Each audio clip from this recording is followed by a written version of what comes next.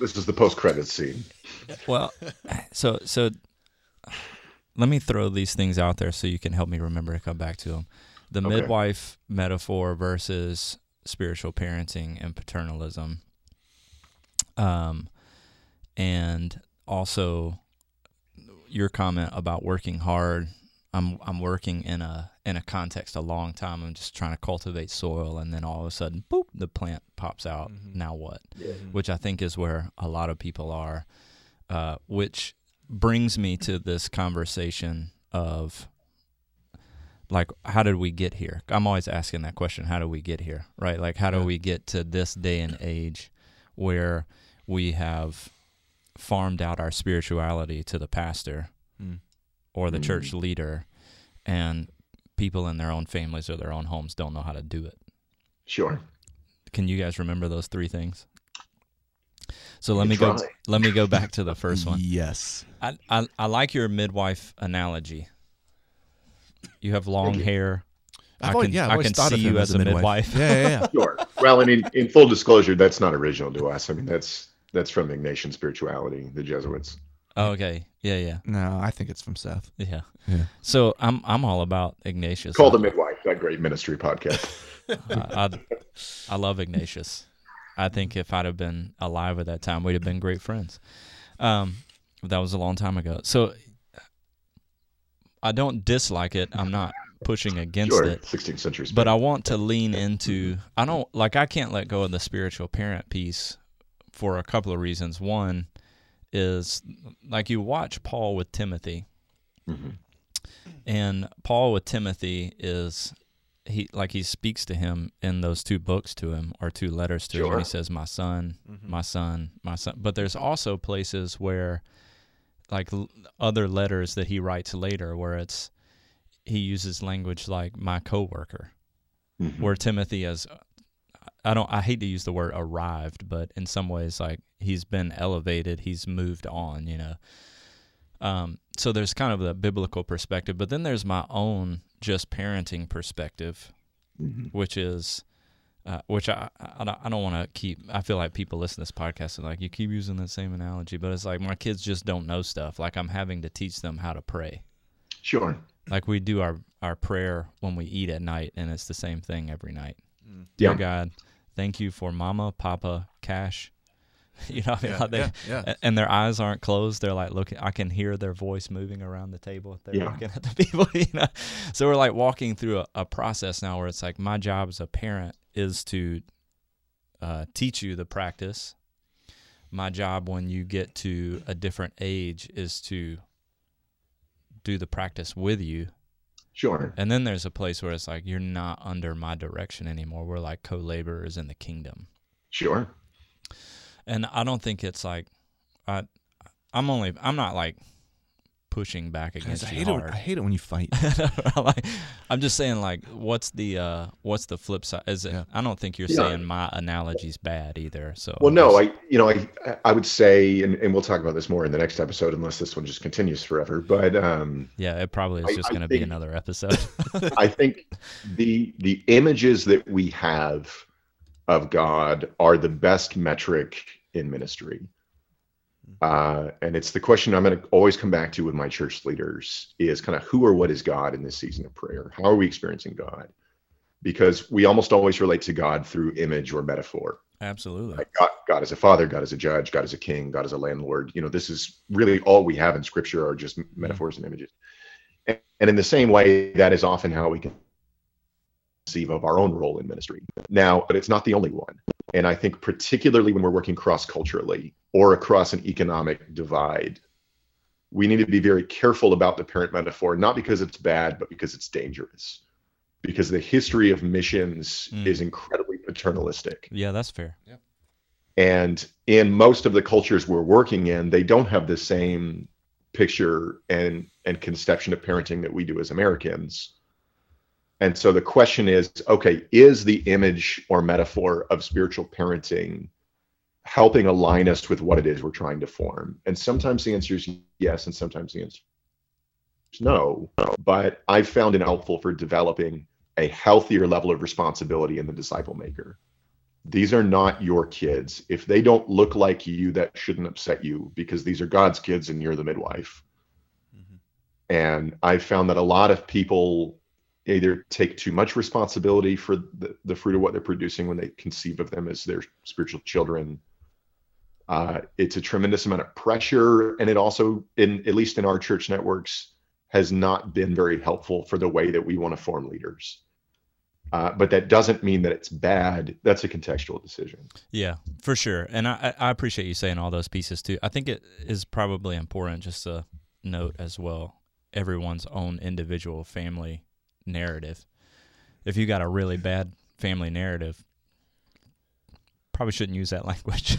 Definitely true.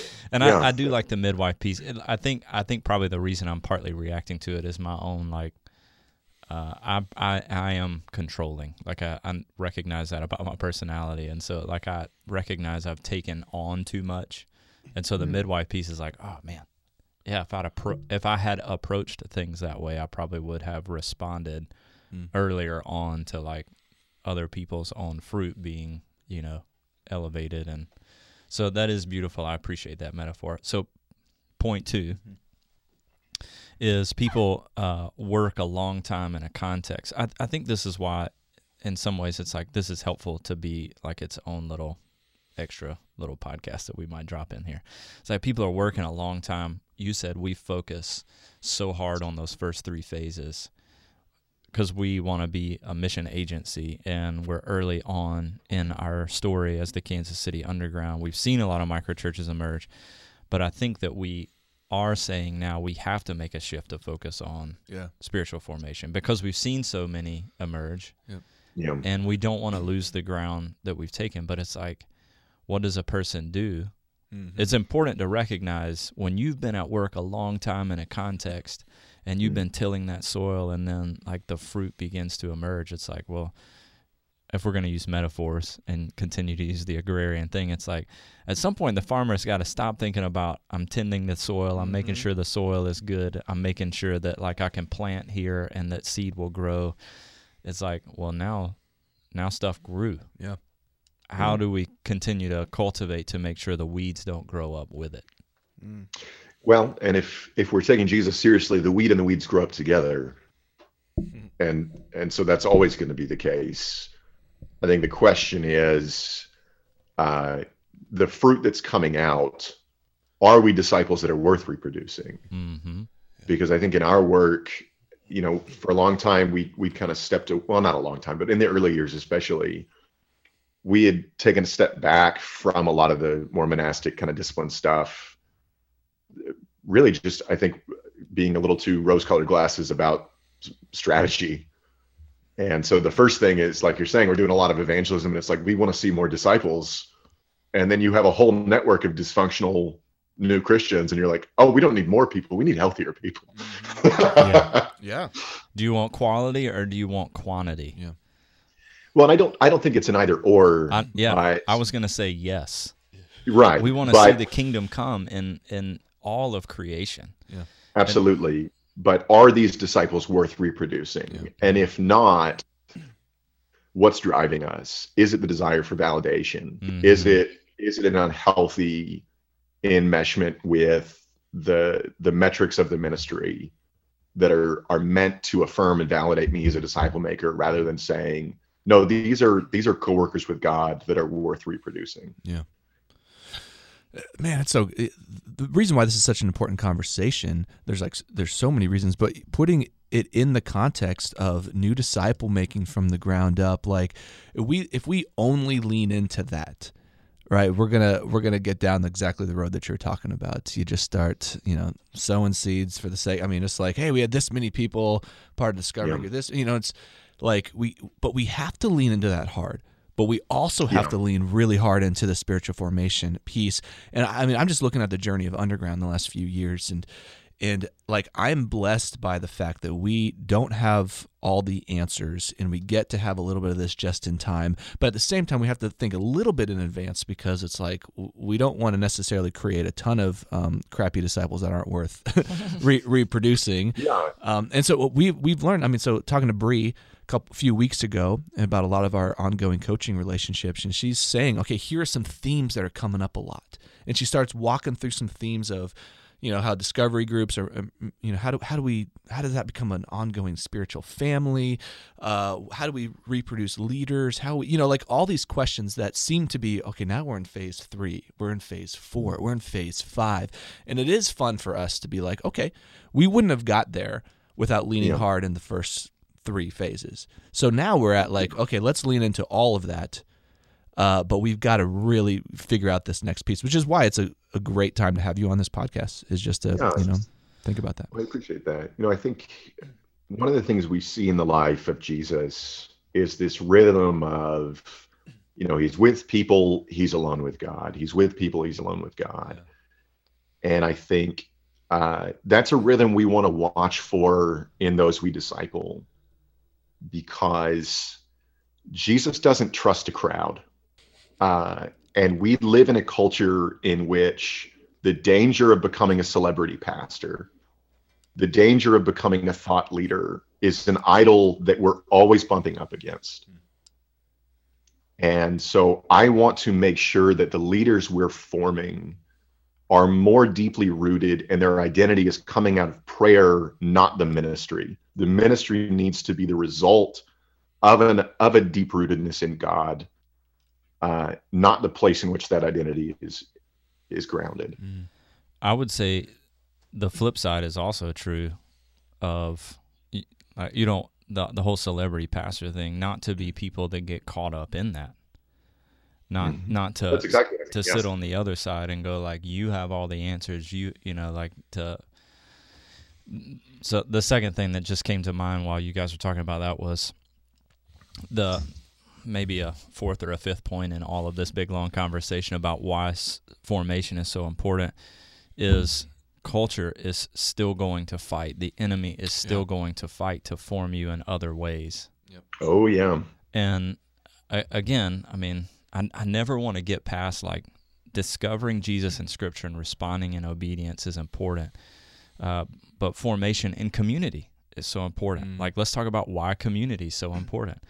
Because other people get to look into your life and go, it looks like culture might be shaping you in this way. Do you see this currently? Yeah. You're not reading passages about this. You're not, it's like you're alone, whatever the thing is. It's like culture is always going to fight to shape us in different ways. And if we're not in community being formed with practices that we may not yet know of, we're missing out on our full formation.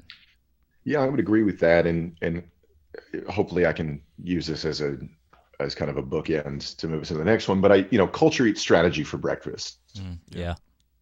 And so what we need is a healthy culture of spiritual formation that is deep enough to position us to where strategy is useful. Because if we are not disciples worth multiplying, our strategy is irrelevant. So good. I know, it's like I thought you were going to say more, and then it was like, no, that was just profound enough as it was itself. So let me ask one final question, and then this will just be a short episode in between. Sorry for all of those that are listening. Can I interject here, since we're making this like basically a third episode? I want to have a little story with that, kind of what we're talking about, and it's in terms of. So I also you can't interject. I had one other thing I was saying. That's why. Before we move on, and I never want to get into too many details about personal groups or microchurches that I'm a part of, but we had this beautiful thing that's been popping up out of a lot of our new friends and in the last year or two within the school district, and a lot of what has been. Whoa, sorry, man! I keep drilling every episode. I drill that the microphone. A lot of what is driving spiritual curiosity among some of these parents is their deep desire to see their kids not go down the road of they just want to, they want to see their kids thrive, and they're afraid of what culture, they're afraid of all the things that parents can be afraid of about their kids, and it's driving them for spiritual curiosity. I mean, it's been really cool to have these conversations. And what my wife and I were saying the other day when we gathered was, like, we can try to teach them a bunch of right answers. I want to teach my kids how to hear God. I mean, like, if we put all our eggs in that basket, if they can hear the voice of God and they can respond, and they can do this as a community of friends as early as first grade, or as early as some of the youngest kids are like 2 and 3 years old in that group, then, like, man, that's how to hear versus, or here's the right how information. to learn versus, yeah. How to why am I supposed to say that? It's how to think versus what to think. Yeah. Yes. Both and how to think, but also what like formation of their own minds, their own, life is like. A lot of that comes from parenting, but a lot of that is just helping them hear the voice of God, helping them discover the real foundation. And so that's just been like, that's where the rubber meets the road with children. And some of our groups is like, we understand that concept. It's hard for us to sometimes think of it with other people. Like, the parents are in the same spot, honestly. Like, I'm approaching all those relationships in the same way as we're approaching the kids. Is I want the same thing for them, because I'm their father and they're my kids. No, I'm just kidding. Yeah. That was a spiritual parenting conversation. But you know what I mean? I think that just is kind of a picture of what you guys are talking about. Yeah, and I think the more we live into community, it goes back to, the more behavior is caught, not taught anyway. Yeah. So my mom was telling me last night that, like, our youngest goes and spends a couple hours with her 2 or 3 times a week. And so she was driving him home, and there was an ambulance that passed, and so he could, like, see in the back of it, there was somebody on the bed, I guess. Just always a weird. They should close the back door. I know, man. It's dangerous. The windows. They should close the back door. That's what I was thinking. So this is on the highway? Where is this? So anyway, I forget exactly how she said it, but it was, he's saying somebody's back there, and she's saying, well, what do you think we should do? Should we pray for his healing? And he goes, yeah. And then he just started praying. Like, no prompting. Yeah. Like, he just goes. And it was a moment where, for me, it's like, proud dad moment, but also, like, he is picking it up. He's watching, he's paying attention, he's learning how to speak and how to say words. And it's like, you could read Jesus' prayer. This is how you pray, but he can't read yet. He's picking it up because he's immersed in a culture and he's immersed in a practice. And I think, to go back to my third point, which was, how did we get here? It's like, if it's just confined to a Sunday morning, or just confined to an hour a week somewhere and not your whole life, how do you pick up practices? How do you catch behavior? You can hear it for 20 or 30 minutes taught on the practice of the principle, but if it's not engaged in real life, it won't become a meaningful rhythm. That's so good. I guess we're done. No, I mean, so Seth just like, yep, just nodding. Yeah. So what's number 3? Is that? Yeah, it's just more, how do we get here? And I guess I'm like, I don't even remember why that point came up. It was something you guys were saying 20 or 30 minutes ago. But it was like, man, we're in a paradigm now where we're trying to cultivate soil and see new disciples made, and we're recognizing, okay, but we can't neglect ongoing spiritual formation in community. Yeah. The church in the West, for the last however long, at least what we've been a part of, which is what we're continuing to talk about, is like, we're a part of it in a way where we were just on the soul care formation, and we're saying, we're recognizing in that model, we probably left off all of the first 3 phases of the extraordinary prayer and listening and the living like a missionary and the planting the gospel. Even though we trained around that sometimes, it just wasn't done in a way that was, you know what I mean? Like, we leaned towards spiritual formation. We're saying, like, man, if we want to be a disciple-making movement again, like what Damien's talking about, and really recapturing the ways of Jesus, it's both. Yeah. It's holistic. It is a radical commitment to prayer missional living, incarnational living, gospel planting, gospel demonstration, but it's also a radical commitment to ongoing spiritual formation. Yeah. And then we get to rediscover a bunch of other problems. You know, like it's like we have a lot of problems in this way of thinking. It is actually in many ways way messier, right? I mean, you can speak to that, Seth, like crazy, I'm sure, just working with so many unchurched people from all these different backgrounds and messy backgrounds and hard backgrounds. And so like, yeah, it is messy.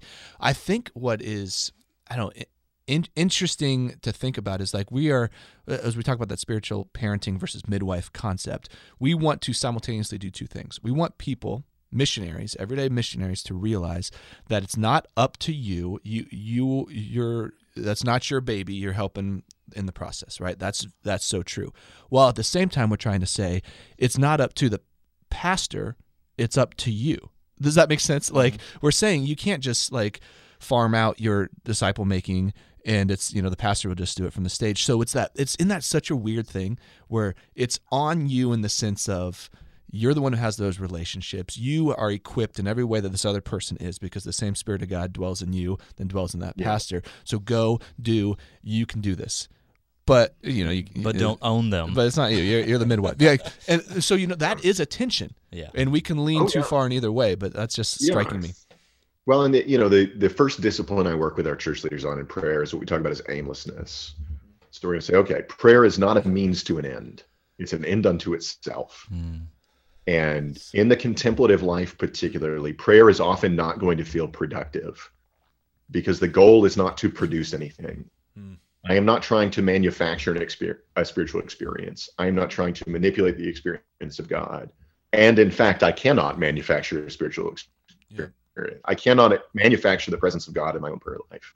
And I can't manufacture it for anybody else either.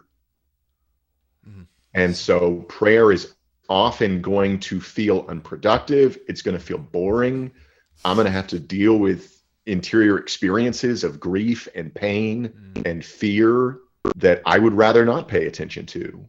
And it is going to have this kind of sense of aimlessness because the goal is to be quiet and pay attention to God so that at least for this period of my day, God gets to be who God wants to be without me trying to take hold of the wheel and control that. And if I can learn to attend to God in that way in prayer, hopefully I can attend to God when I'm not in prayer.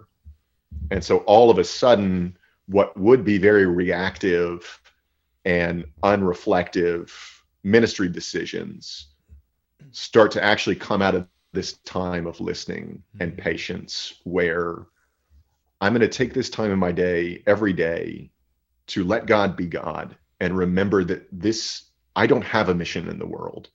And the things that I want to see happen need to be a reflection of God's vision, not my own quest for fulfillment and validation through the ministry. Yeah. Oh man. I can honestly say that I had never have experienced that until a few months ago.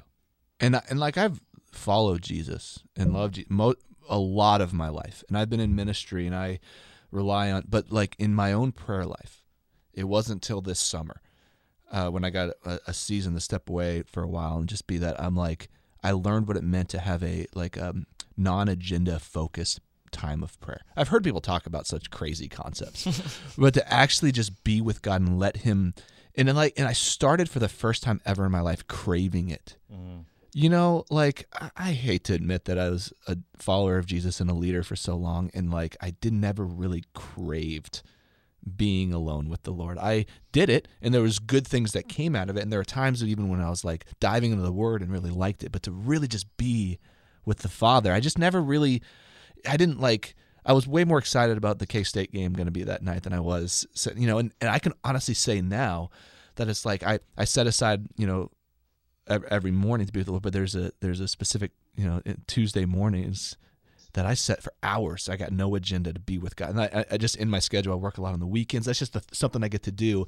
And I legitimately look forward to it. I go to bed the night before thinking, I get to just chill with the Lord tomorrow. I mean, dude, I'm 30, almost 38 years old, been in ministry since I was 21, and I just discovered this in my life. So I hope that's encouraging to you all listening to this. Oh man, if Corey's sucks that bad at this, then and he has a podcast because that's what validates my ministry is that I have a podcast. That's right. But I might edit that piece out. So I just think there's a lot of so much wisdom to what you're saying and how we just talk about prayer in general. It's not about just getting things done, doing it, but actually being with the Father. And there is some awkwardness with it. That can happen. Pressing through that and really being with the Lord it's a game changer. We teach people from day one to experience prayer in that way. We really, it's like paving the way for God to do what God does and not just us strategize our way into new disciple making. Yeah, I think that's right. All right, so before we get into this practice, I have 3 more points.